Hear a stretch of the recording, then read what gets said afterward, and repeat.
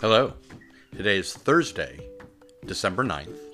My name is Ned, and these are my 5 things.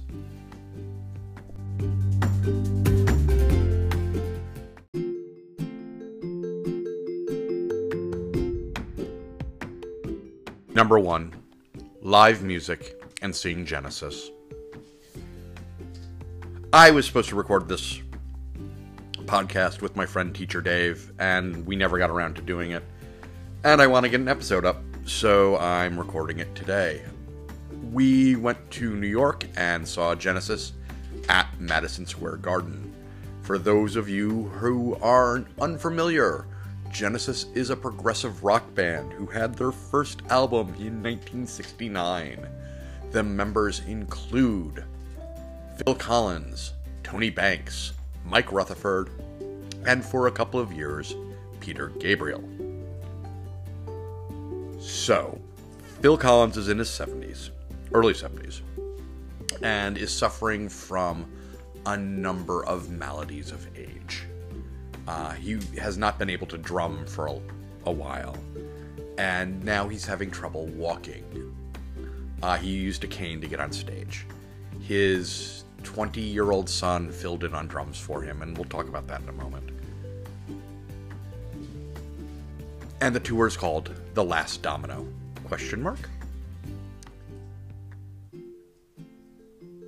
So, my assumption, and a number of people's assumption, is that this is the last chance to see Genesis, especially at a venue like Madison Square Garden. So I took this opportunity. I had to see this show. And luckily, Teacher Dave was able to procure tickets back in May, and we've been planning this for 7 months. Sunday night comes. We had a great day wandering around New York in that way that is lovely. New York's one of the most walkable cities in the world and is fabulous. We see the show. We had an argument, not so much an argument, a discussion about what song should open the show. I thought it should be Turn It On Again. Dave thought it should be Mama, which is what they traditionally opened with. It ended up being Turn It On Again right into Mama, so we were both right.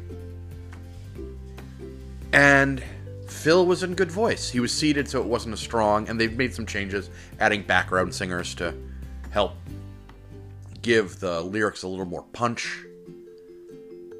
They played most of the hits. They played the songs that I wanted to hear with the exception of Abacab.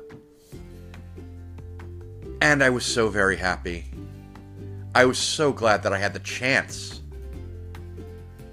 to see Genesis at Madison Square Garden. And it was just absolutely wonderful. I hope that if you have the opportunity to see a band that you loved, that you take it. Because, especially now, you might not have the chance again.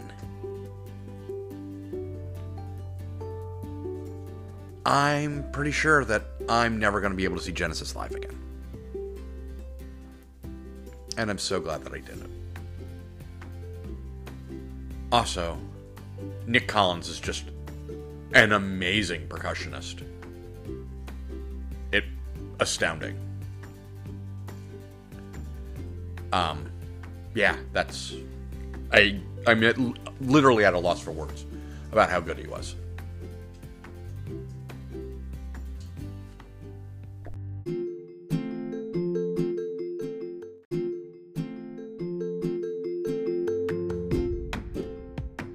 Number 2, Disney's Hawkeye. I don't know about you, but Hawkeye's one of those characters I'm kind of meh about. He's fine. He's not as awful as he is in the comics in the MCU. And I'm a little bit like that about Jeremy Renner. He's a fine actor. Don't get me wrong. He was incredible in The Hurt Locker. He was fine in The Town. And there are a number of films that he's fine in. And I'm not damning with faint praise. Fine is... he's good. Working Man. More than adequate.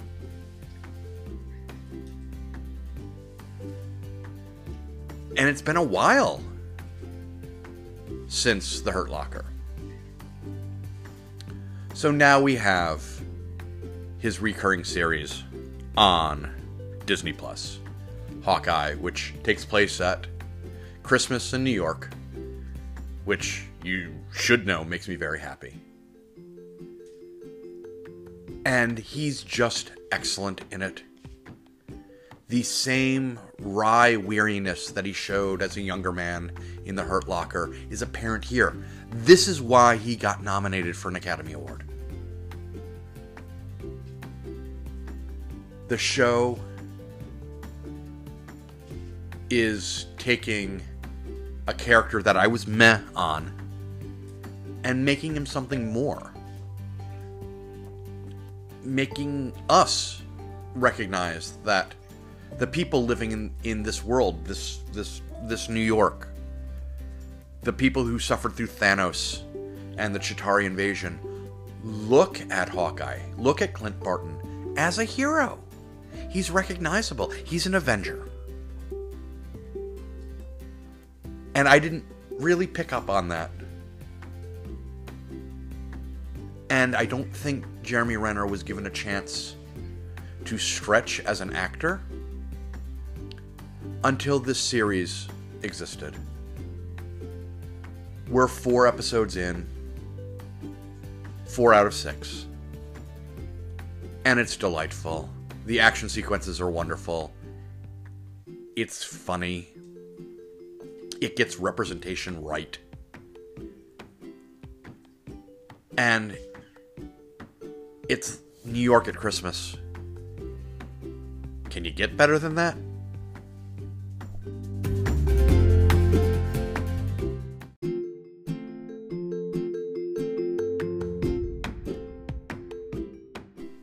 Number 3, cat saddles. This requires some background information. At lunch a week or so ago, I was joking to my partner's mother that I was getting her a helper monkey for her Christmas gift. Her mother does not need a helper monkey. But to continue the bit, I said, in addition to the helper monkey, who's going to be known as Mojo for the rest of the story, in addition to Mojo, I was going to get a saddle for her cat so Mojo could ride it.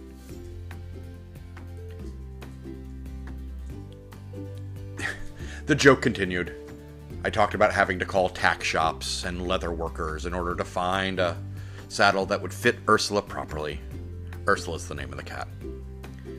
And it was a good joke, and now I'm bringing it up every once in a while. I did find one on Amazon that's available, but it was $41, which is a little more than I want to spend for this bit. So I had to pick up medication for the dog at one of the local pet stores.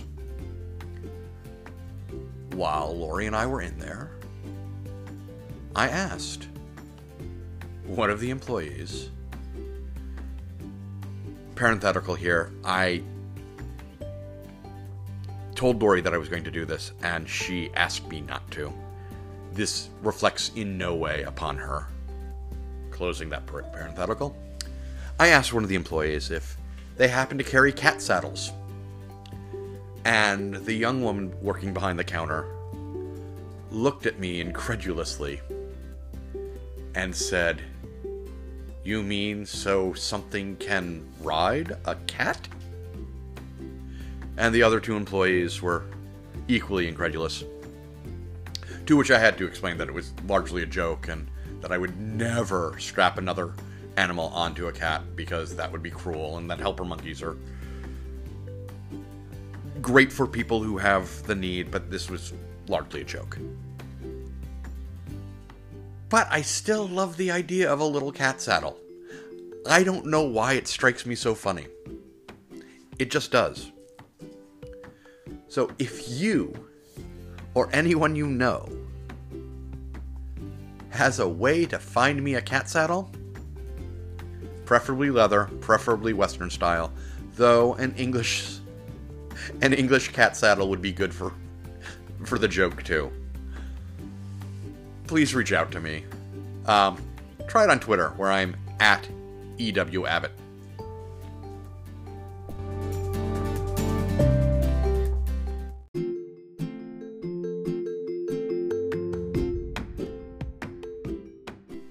Number 4, diner food. I love a diner breakfast. There's something special about it. And it came up this week because Teacher Dave and I were in one of the spiritual homes of diners, which is North New Jersey. And we went for a diner breakfast. Now, I have a classic diner breakfast order, which is home fries, 2 eggs poached, rye toast, a cup of coffee, and a glass of juice. Sometimes orange juice, more likely grapefruit or cranberry.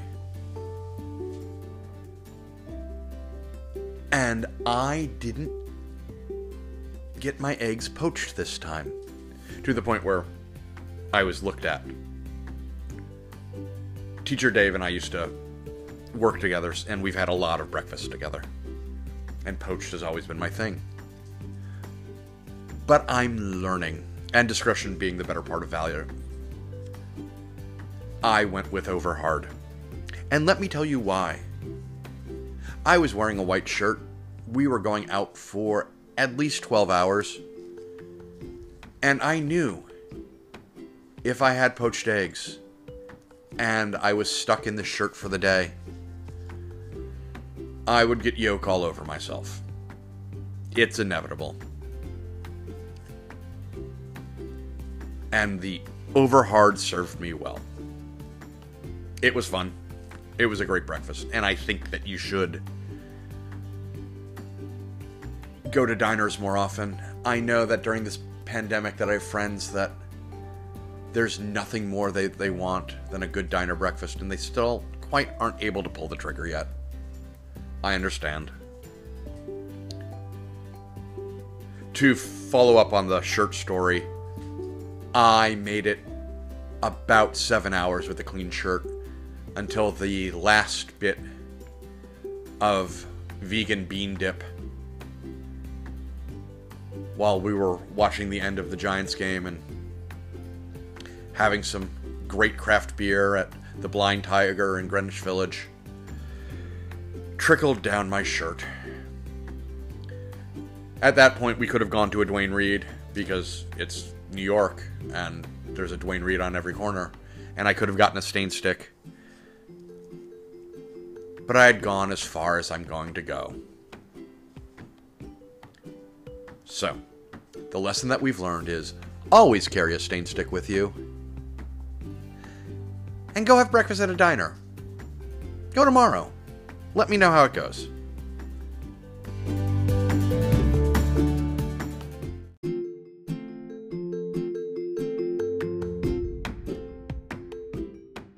Number 5. The music Mount Rushmore. I've had this conversation with a couple of people over the last couple of days about who is on their music Mount Rushmore. And it's been hard for me to choose. A, because I don't want to overlap. And B, it's because it's hard to define it. But the ground rules that I've set up are these. It's not who you think the best musicians are or the best musical acts are. It's who are the most important to you. I would love to say Prince is on it, because Prince is great. But my relationship with Prince, aside from a couple of singles, is largely limited to one album, that being Purple Rain.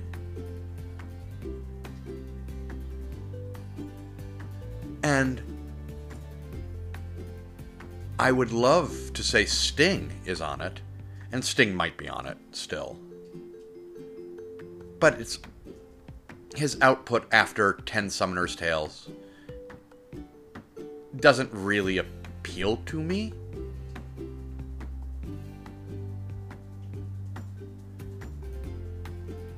Eddie Vedder, Elvis Costello, Bruce Springsteen, all deserving of being on it. But again, they're all era specific. I know Dave Grohl is there. Dave's never left me. Liz Phair falls into the same problem that Prince does, in that her latter output's fine, but Exile in Guyville was such a profound album for me. Just such an experience. Opened my 18-year-old eyes. The one that's not going to be surprising to anyone who knows me is Thom Yorke. And Thom Yorke's face on the Mount Rushmore of music stands for the entirety of Radiohead. Because Radiohead is the most important band to me. But then it becomes difficult to figure out who else belongs there. And it's something that I'm going to wrestle with. But I think I can say that right now, it's Dave Grohl, it's Thom Yorke and Radiohead, it's Sting, it's George Michael, yes, George Michael, and to a lesser extent Andrew Ridgeley, but it's the solo work that keeps me happy. And it's Liz Phair. Honorable mention goes to Jay-Z. Honorable mention goes to a lot of people. David Byrne was important. Rush was important. Still is important. Block Party or the Postal Service. All important. But you have my 5 on Mount Rushmore. Who's on yours?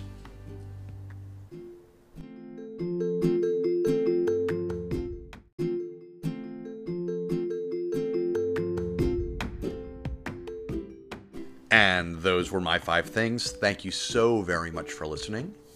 If you haven't, please subscribe to this podcast and rate and review it on your podcast platform of preference. Say that 3 times fast. If you have any questions, comments, or concerns, please reach out to me. You can find me on most social media at EWAbbott or at my website, www.ewabbott.com. No links this week. Be well, be happy, be safe. And I said that incorrectly. Be safe, be well, be happy. There, that sounds better.